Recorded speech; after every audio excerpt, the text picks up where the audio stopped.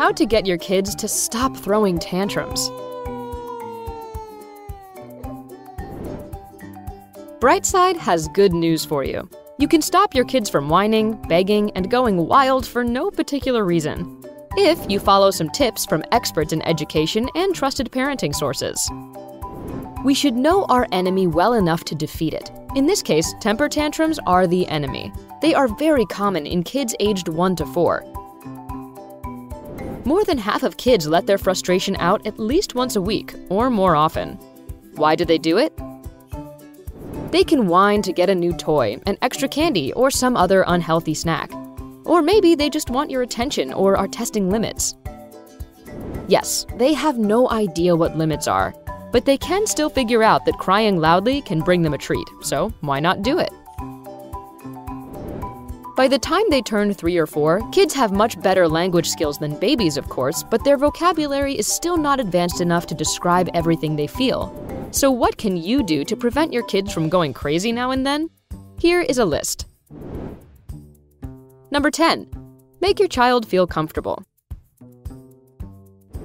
As we already know, kids often whine for a reason, and you can neutralize that reason.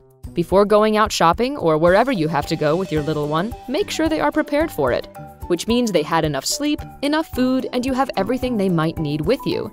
It won't hurt to take a toy to the grocery store, and it might save your child from begging for another one. If you are going out for a longer time, take their favorite blanket with you. It will give them a feeling of home and safety. When you are a parent, you tend to take plenty of stuff with you, even when you leave the house for an hour. If someone is making fun of you, let them. The most important thing is that you both feel comfortable and prepared for whatever may come your way. Number 9. Let your toddler choose. According to WebMD medical reference, it is a good idea to let your child choose. We are not talking about making life-defining decisions like which house to move in or where to go on vacation. Start with little things, which will make him or her feel like they are in control. Control also means responsibility. They will, of course, not know it just now, but they will see how their choices affect what they do and how they feel. You can also go smart about it and direct your child where you want them to be. Just give them an alternative where both options are good. For example, you can wake them up in the morning and offer to choose if they want to get dressed first or brush their teeth. They will have to do both eventually, but this way they will feel like they are given some choice. Number 8. Find out what's really bothering your kid. This is especially important for kids under 2.5, explains Jay Hooker, MD, a pediatrician from Rochester, Minnesota. At this age, they have a vocabulary of around 50 words and can't build a sentence out of them. But they still have cravings, thoughts, and wishes they can't just announce to you. You don't get the message, they don't get the answer. So what do? Throw a tantrum. Dr. Hooker offers the following solution. Try to create a sign language your kid will understand and remember. Teach them to show basic words like food, milk, sleep, and so on. It can work miracles. Number 7. Distract your little one. You know how when you feel sad or something is bothering you, going out with friends or reading a book can help you set your mind on other things, and it gets better? Your child will unlikely be getting over a breakup or job loss, but they have their own concerns, as we know. When you feel danger is coming, the baby's face is reddening, or they are giving other signs of a tantrum to follow, distract them. Let's go for a walk. How about we read your favorite book?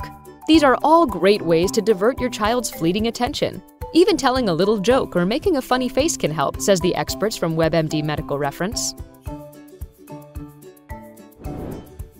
Number 6. Become a good teacher for your kid. Do you remember your favorite teacher? Click like if you do. But how about you become that favorite teacher for your own kid?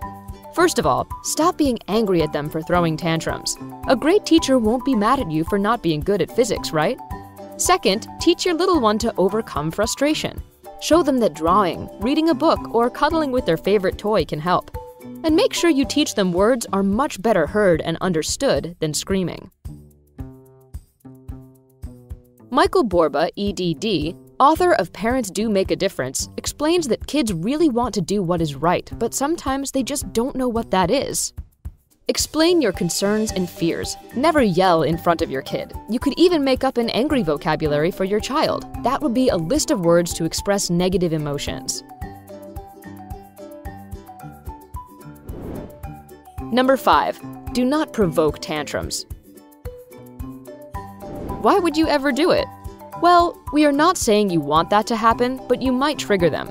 Your kid loves candy, but too much is bad for him or her? Then do not put it where they can see it. Why remind them of something you don't want them to have? Your kid doesn't like to be forcefully interrupted or feels uncomfortable about doing certain things. Give them warning before they have to do it and explain why it is necessary. The activity itself might not last long, but the tantrum and bad mood could last for hours.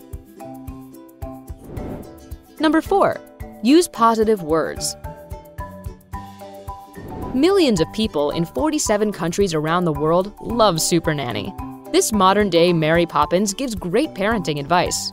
One of the things she suggests is using positive advice instead of the negative. Every time you feel like screaming "no," "don't," and "stop," don't do it. "Don't jump on the couch" could motivate your kid to do the opposite, especially if they are moody. Furniture is for sitting. You could go outside if you want to jump. Sounds much better and is unlikely to lead to conflict. Number 3. Keep a straight face. Introduce the new family rule to your kid. When he or she starts whining, you have the right not to respond to them. If that happens, keep your face straight. Jane Nelson, EDD, co-author of Positive Discipline for Preschoolers, recommends that you also introduce a warning sign, which will show you are going to stop listening. Pull your ear, shake your head, it can be anything you choose. Number 2. Give praise when the kid deserves it. We are not just talking about money here. Your baby will unlikely appreciate it anyway. Thank the kids for doing the right thing. Dr. Michelle Borba thinks it is a good idea to say things like, "Thank you for using your normal voice," or "My ears love that voice." Do not feel awkward about giving thanks for the most basic things. Motivate them to behave well in exchange for little treats. Tell your boy if he makes it through family dinner without whining, you will let him watch his favorite cartoon right after. Number 1. Be smart about the pocket money. All families are different and have different income. There is no universal answer for how much pocket money to give your kid in numbers. Rooster Money, a resource fully focused on how you should go about pocket money for your child, offers an allowance report. It says 4-year-olds get an average of $2.82. This amount is slowly growing and doubles by the time the kid turns 9. An average 14-year-old gets $8.79 a week. Pocket money should allow the kid to save money for a special toy they like, buy gifts for their siblings and other family members, go out with their friends, buy a movie ticket, for example.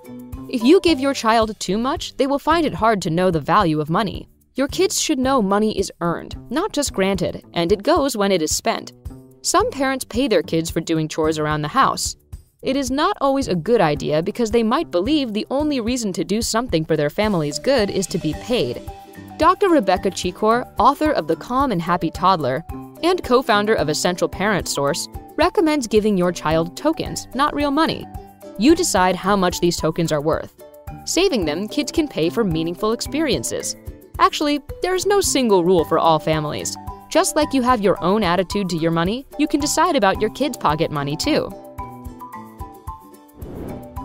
We hope you find these tips useful. If so, hit the like button and click subscribe to join us on the bright side.